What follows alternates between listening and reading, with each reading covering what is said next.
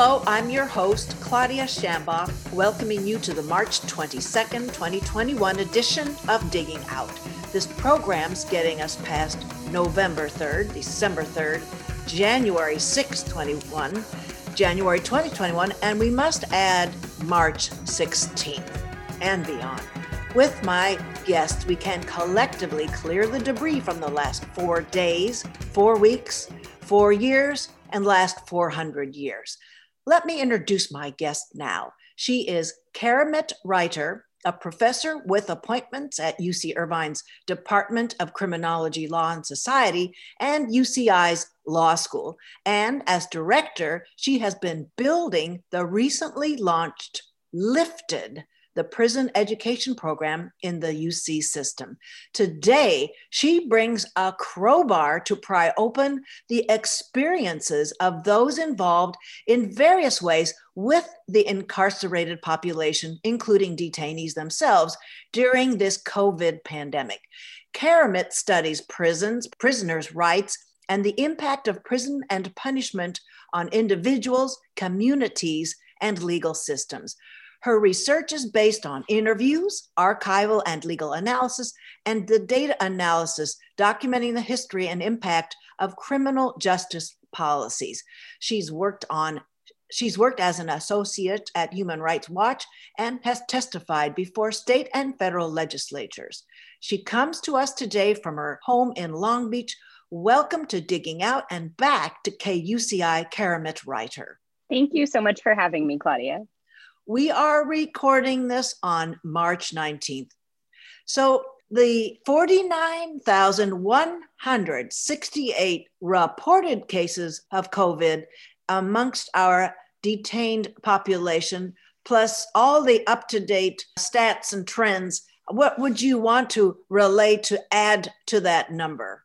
Well, I should say I'm looking at the California State Prison website right now, and it's already higher, 49,190. And that is what we've been seeing over the last year, is just the number of confirmed infections in prison systems across the country, and especially in California, ticking up and up and up. And the deaths also. The deaths in California right now are 216 who've died of COVID-19, and across the country, it's exponentially more than that. And, I think one important piece to understand is not just the death rate and how high it sounds and the infection rate, but how much higher it is than the general population. So a recent study found that prisoners are 5 times as likely to experience COVID infection as the general population and 3 times as likely to die. So those are pretty shocking statistics. And when you go, folks, we're going to talk about how to get there and how to interact. We're talking about interacting with it now. Is prison pandemic, is that to that point about the numbers, when you wave your cursor over different parts of the California map of these detention centers, it's an enormously high proportion that you can see with some, especially. It's 60 out of 100. The numbers are huge. Absolutely. Disturbingly, people are talking just in the last few days about the prison systems reaching herd immunity because so many people have been infected within these closed facilities. But yes, in some facilities, it's been well over half of the population with confirmed positive infection. Well, this kind of density that's creating these circumstances, the detainees are in very tight quarters with each other. And so that sort of kicks up the degree of vulnerability that our incarcerated population is experiencing. So it's sort of complicated, isn't it, Keramet? Getting broad acceptance of managing, that is when we talk about the distribution of vaccines, managing this distribution in the prison population, that to put a priority on distributing vaccines where they are very vulnerable versus people's construct of them not being deserving, sort of that. And I'm thinking of that adage, Keramet, about the measure of a society is how it treats its most vulnerable. And I'm afraid those incarcerated don't even make that cut in most people's eyes. It's true. And I'm really glad you're asking about vaccines because it's important on so many levels. And I think it's a good kind of door into thinking about the challenges of the pandemic in prison. So, as you suggested, one of the problems in prison is that they're just overcrowded. A few years ago, there was federal litigation that went all the way to the Supreme Court, finding that our prisons in California were so overcrowded that one prisoner a week was dying unnecessarily from lack of medical care. So you can imagine you put a pandemic into that situation and how much worse things become very quickly. Another aspect of it, of course, is that prisons and nursing homes have a remarkable number of similarities, right? They are closed institutions where people are not free to come and go. And so that means that when one germ gets in there, it can spread really quickly. And another aspect is that people don't always think about this, but people who are in prison have a lot of medical vulnerabilities the way that people in a nursing home might. Of course, it's not always aging, although we have a very quickly aging prison population, but people in prison tend to be less healthy than the general population of the country. And that means that they have many, many vulnerabilities that make them more vulnerable to something like COVID-19.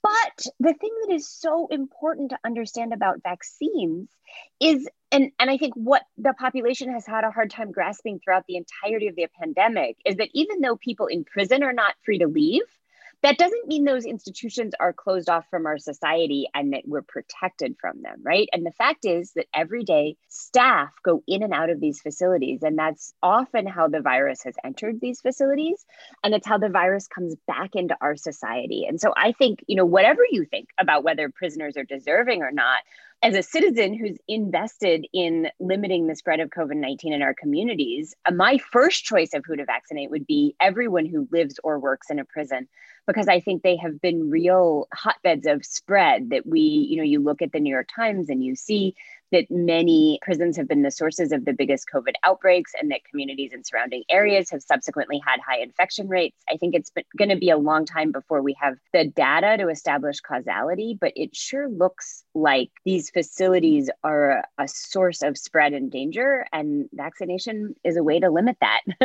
So, as I would happily give my vaccine to someone who lives or works in a prison. Yes. And I should say, I said citizens, but I think residents is a more accurate term to capture everyone who lives and works in the United States, and our vulnerabilities if we don't treat people who are incarcerated and who work in prisons with respect as part of our broader public health communities.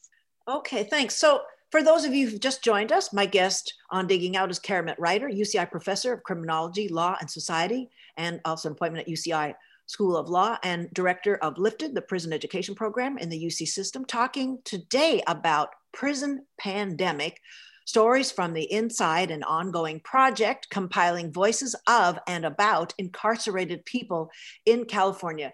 Well, listening to some of the pieces, I have many, many, many more I do want to hear.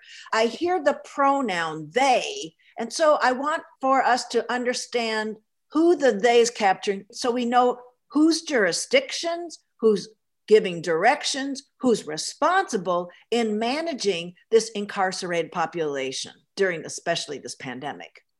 Mm-hmm. And so people who are incarcerated often say they did this or they did that. And Correct. I think they tend to be referring to a number of players, and we can think of this from a kind of a local to a state level scale. I think at the local level, they're talking about staff, correctional officers who work in their facilities and are imposing certain policies, often requiring regular tests, often putting people into isolation or solitary confinement if they test positive, restricting visits and access to family. And so sometimes that they is just the immediate staff in the prison who are implementing very restrictive policies as a result of the pandemic.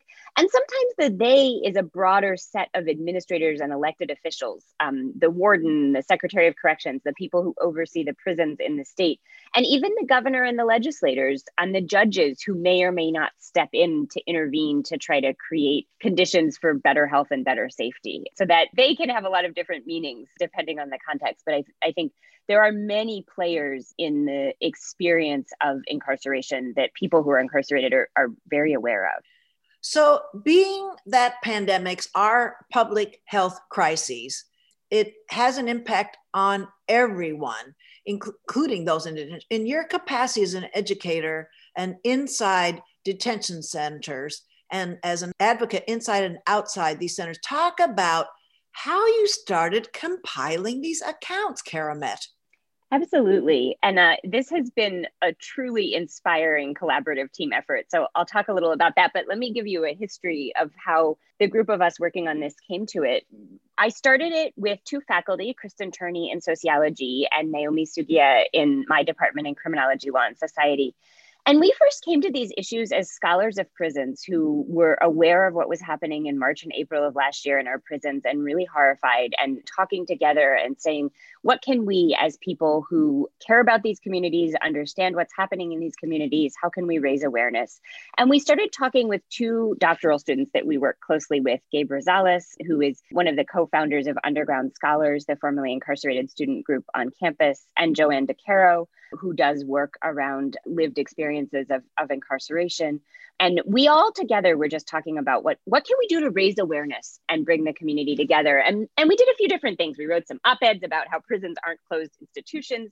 We started a campaign on campus to collect, to fundraise, to donate protective equipment to the prisons, because early in the spring, one of the big things we were hearing was people just didn't have, there were no masks, there was nothing, there was no soap to clean with, and it was just exacerbating the fear and the spread of the virus. And in the process of starting that just small local fundraising campaign among our university community, we realized that there were so many people who were desperate to tell their story and cut off from their communities. There has been no in-person visiting in the prisons in over a year since the pandemic started. And people's ability to even leave their cells has been limited. And so it's hard for them to get out to make a phone call. And that means that we, as people living, in the state outside of these facilities, have no idea what the lived experience is day to day. And so as we started to try to do this fundraising and gather a few stories to just, tell people outside of prison what was happening inside, we realized that there were just dozens of people desperate to tell their stories as we networked a little. And so we started collecting them and trying to figure out what to do with them and be a resource for people to know that someone was listening. And what we came up with was this website. It's now live as of the last week. It's called Prisonpandemic.uci.edu. We worked with a number of web designers and developers, many of whom gave their time to us either pro bono or at discounted rates to put the site together. And it's a wonderful website. So we really started, this is not a research project. This is an archive. This is meant to capture what's happening right now and give people a place where their stories can be heard and their voices amplified. And we started just trying to figure out the best way to collect and publish these stories. And so we're doing that in two ways. We run a hotline Monday through Friday, 5 to 9 p.m. It's a collect call number. So anyone in a California state prison can call. It's staffed by graduate and undergraduate students, and they can just tell us what they experienced during the pandemic, and we record that. And so those recordings are on the website. We've learned in this process that it's really hard for people to make phone calls. They often only get 10, 15 minutes a day. If they can afford that, right? Because it's an expensive proposition. It is. It's a collect call always. So it's if the recipient can afford it, ironically. And so that's why it's important that our line accepts those calls. But it does mean that people, if they do have those 10, 15 minutes, sometimes they're prioritizing calling their families. So we also set up a PO box, and we get dozens of letters a week. And we work to transcribe those letters, and then we have students read them out loud so that you have the experience, just like the phone call, of hearing the voices and seeing the text on the website.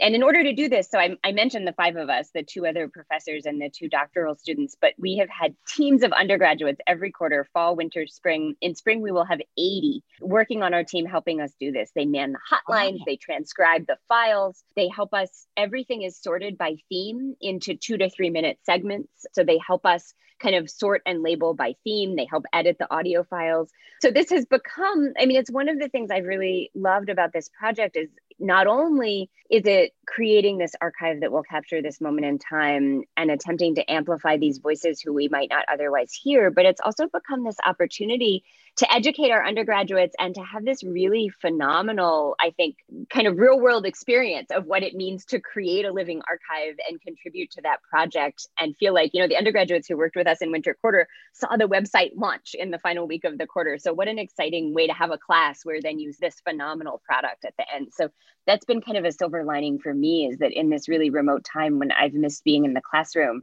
I've had this opportunity to work with and get to know these really passionate undergraduates, and for them to have this chance to kind of see, both learn about the prison system and participate in building transparency. Well, hugely. And so let's listen to one segment. And if you would like to comment on what it brings to bear about the setting, the sort of responsiveness of the institution to the needs and all of the aspects involved. Mm-hmm.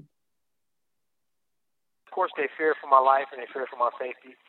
And of course, my wife misses me terribly and wants to visit me, and friends and family can't do that. So they're afraid because they know it's so many people, it's so overcrowded in here that when an outbreak happens at a prison, there's no way they can isolate the person or the people that come in contact with, especially in an open dorm with like 10 or 12 people in a small dorm. It's not possible. So they worry about me a lot. So can you comment on that one sample? I think in the interest of time, we'll only get to hear one, but people can go to the archive, to the website and hear more. So Keramet, can you comment? Yes, Claudia, I'm so glad that we could play, because I think it's why we started this project. The voices of the people incarcerated are so much more eloquent and powerful than I could ever be, to hear it from the combination of things that they're experiencing all at once. And I think this story highlighted a lot of things that we've heard again and again. There are hundreds of stories on the website. One is just the fear, the overwhelming fear of being trapped in this facility, not knowing when this will end, having limited information, knowing that you can't follow any of the protocols everyone else is following in society to stay safe, knowing that if you do get sick, you might be put into solitary confinement and have even less contact, and knowing that if you get really, really sick, you might have inadequate health care.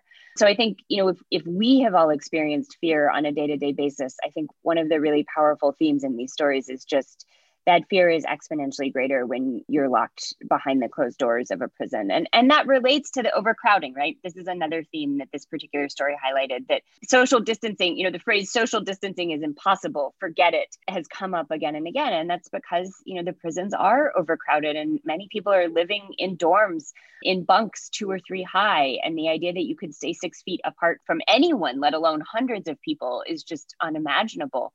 There's no way to segregate populations. And so I think, to the extent incarcerated people are watching the news and hearing about what everybody's doing in society, and then looking around and saying, how could I not get incredibly sick and be part of a spread? And indeed, we've seen that, right? When we talk about infection rates at 60% or higher.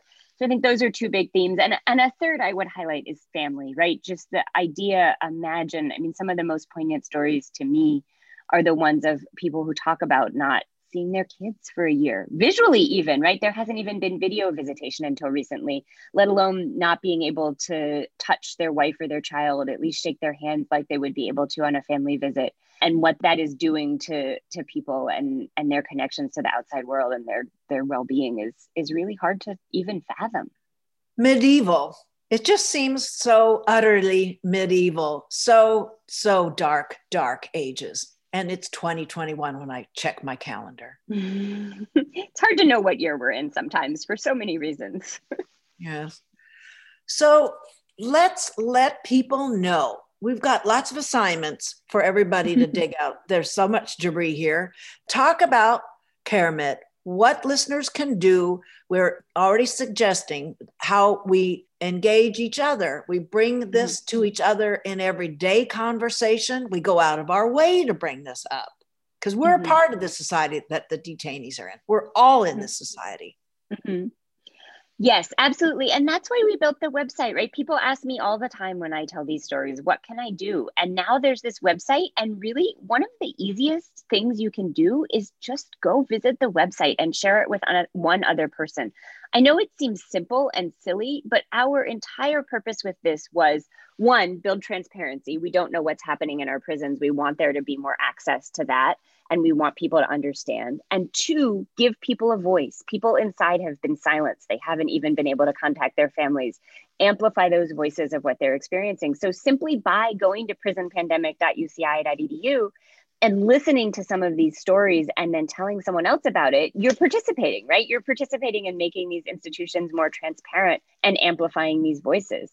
If you really like the site, we encourage you to share it. We want more people to know there is a donate button. We're still trying to figure out how to make this sustainable in terms of getting, dozens of stories a week up on the site and maintaining the scale of kind of data storage we need and updating the site. We'd love to make it even more searchable by more specific topics.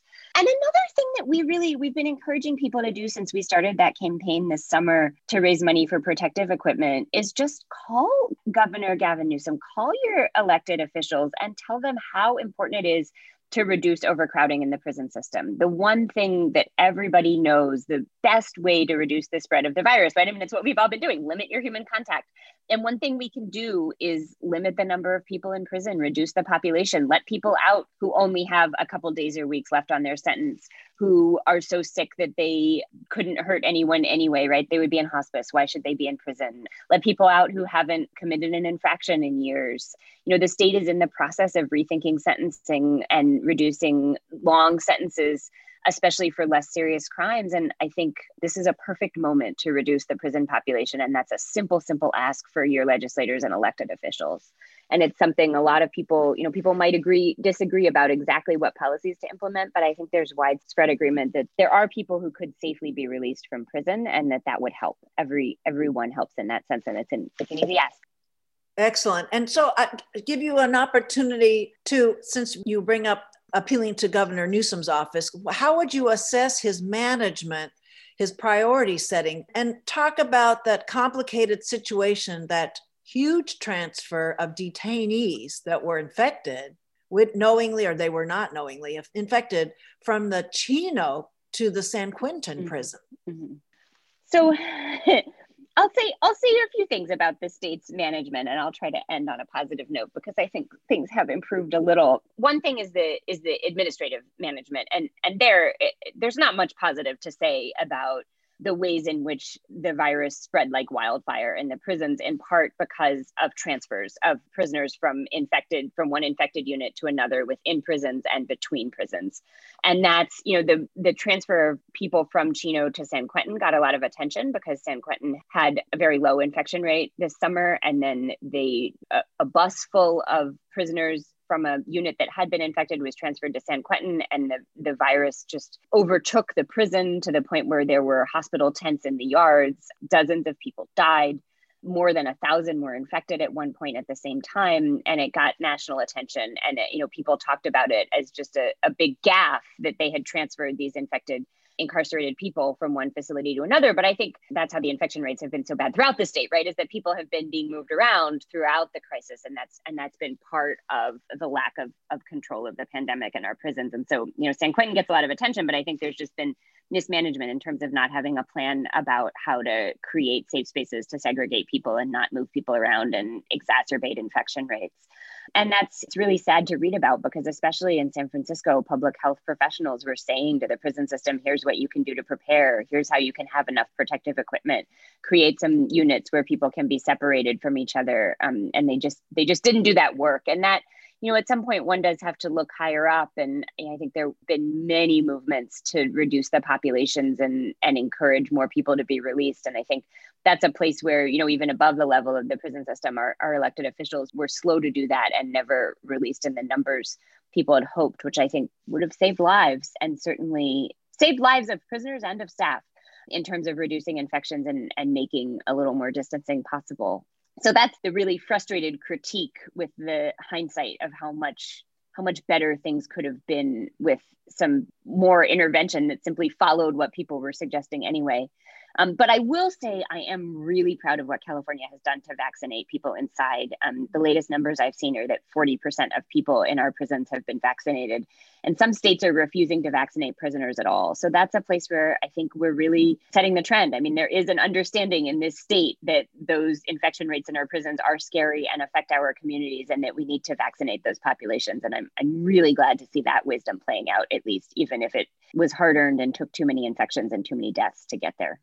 It was an interesting piece in the New York Times that was in the printed edition on March 18th by Anne Klein and Derek Norman. Inmates' access to vaccines varies widely by state.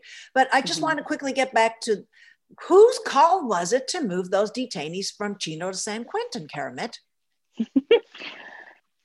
I'll say what I often say about the prison system, which is we don't know anywhere near as much as we should. And that's why we started Prison Pandemic. And I think we may never know who actually made the final call. In the end, I think someone resigned over that, someone who had some control over transfers, but it's hard to know. And the prison system is very opaque, and there's no reason to make those kinds of decision making and the participants particularly transparent, because there is a potential for a lot of backlash. But I think, it could have been an officer on that day who decided to drive that bus and didn't look at the infections. It could have been a warden. It could have been much higher. And, I think what's important to understand is that those decisions are made every day throughout the prison system. And it wasn't just that one. I think it's more valuable to perhaps to focus on the culture and why there weren't better policies in place and why they weren't doing the kinds of things that were being recommended at a state level in terms of the 35 prisons across the state, rather than thinking about, is there one person to blame? Because I don't think there is one. I think it's a more pervasive culture issue.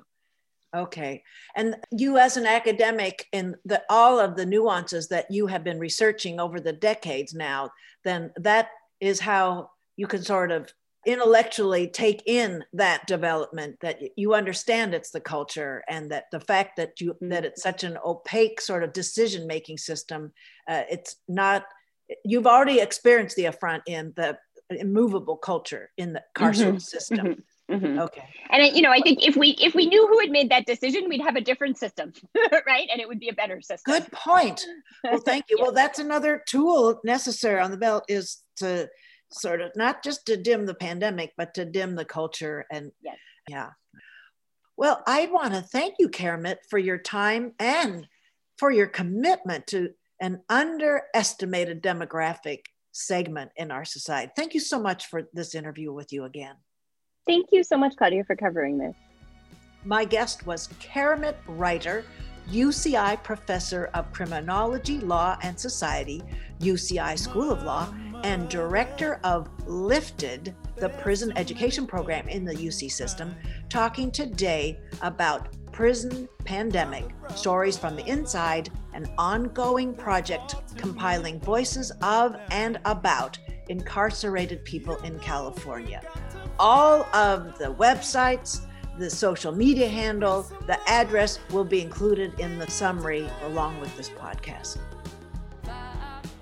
Well, the beginning of March, they weren't really doing nothing. They didn't pass out no masks, no nothing. They started giving us masks when people were getting sick already. That's when they were, that's when they started supposedly trying to take it serious, but they weren't really taking it too serious because they were still mixing the yards. They were still allowing other people from other yards to come to this yard, and they were moving people around. When the people that were moving over here, they were really sick, and that's how we all started getting sick. Before I close, next week is the spring schedule for Radio KUCI, so go to kuci.org for the program's new times, including this one. Next up, Jarrett Lovell with The Dread Zone. Enjoy his vibe, won't you? Talk to you next week. Thank you for listening, everyone.